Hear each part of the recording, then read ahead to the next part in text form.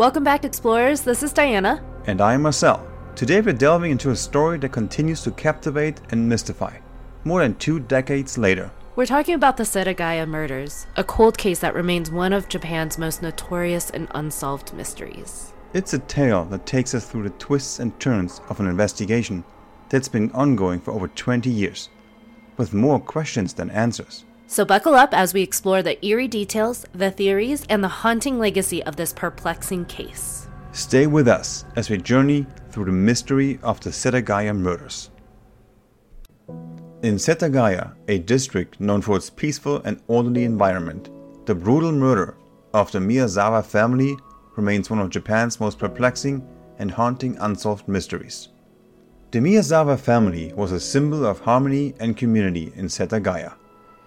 Mikio Miyazawa, a 44-year-old professional, worked at a London-based consulting firm, often dealing with complex international projects.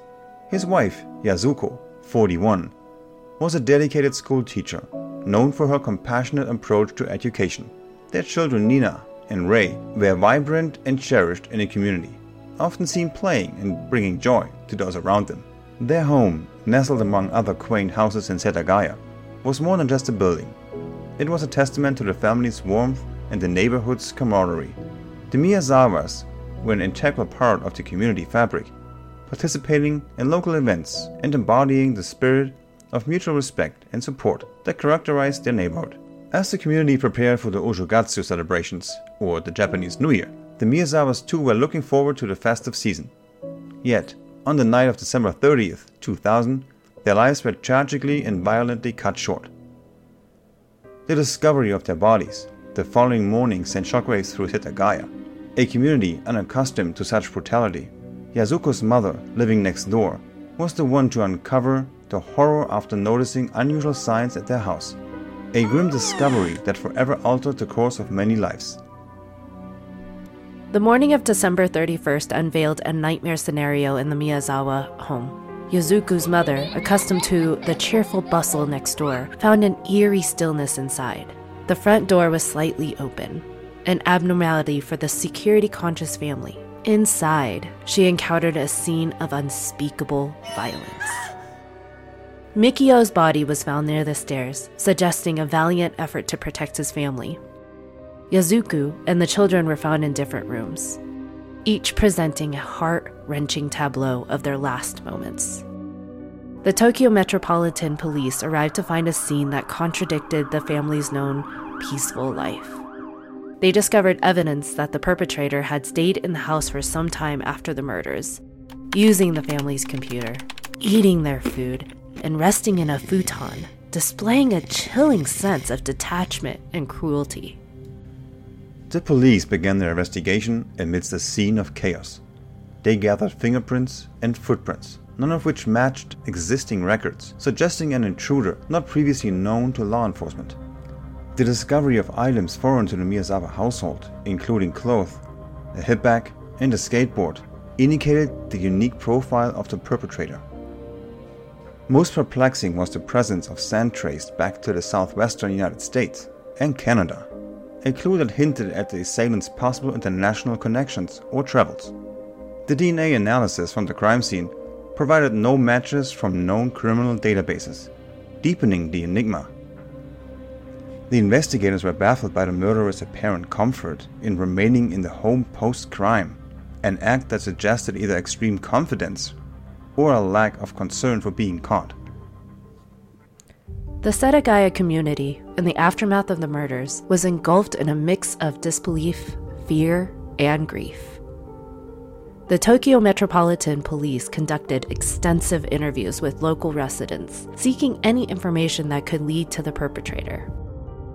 Reports of a suspicious individual in the area around the time of the murder surfaced, yet were too inconsistent to form a clear suspect profile.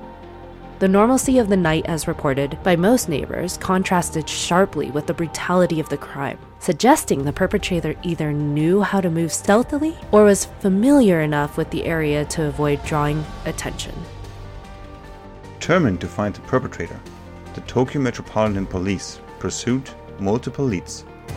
They visited various shops in Tokyo, tracking the origins of the items left behind at the scene.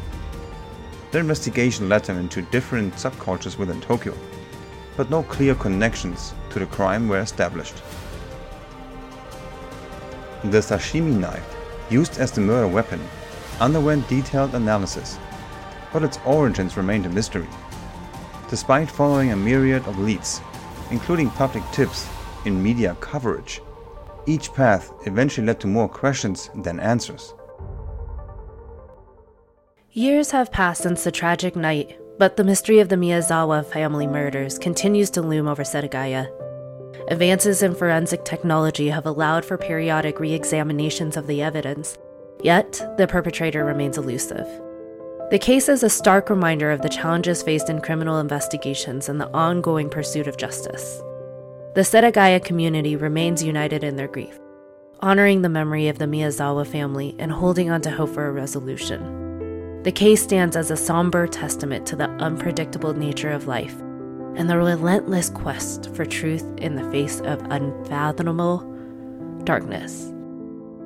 The pursuit of answers continues, a constant endeavor to bring closure to a haunting and unresolved chapter in Setagaya's history. We hope today's episode has given you some food for thought, and maybe even sparked your own theories about what happened on that fateful night in Setagaya. And we'd love to hear your thoughts. Please leave your comments, theories, or any insights you might have. Your perspective is a valuable part of this ongoing exploration. Don't forget to join us next time as we uncover another chapter in the world of mystery and intrigue. Your curiosity is what makes this journey so rewarding. Until then, keep exploring, keep questioning, and most importantly, stay curious. This is Diana And Marcel. signing off. See you next time, explorers.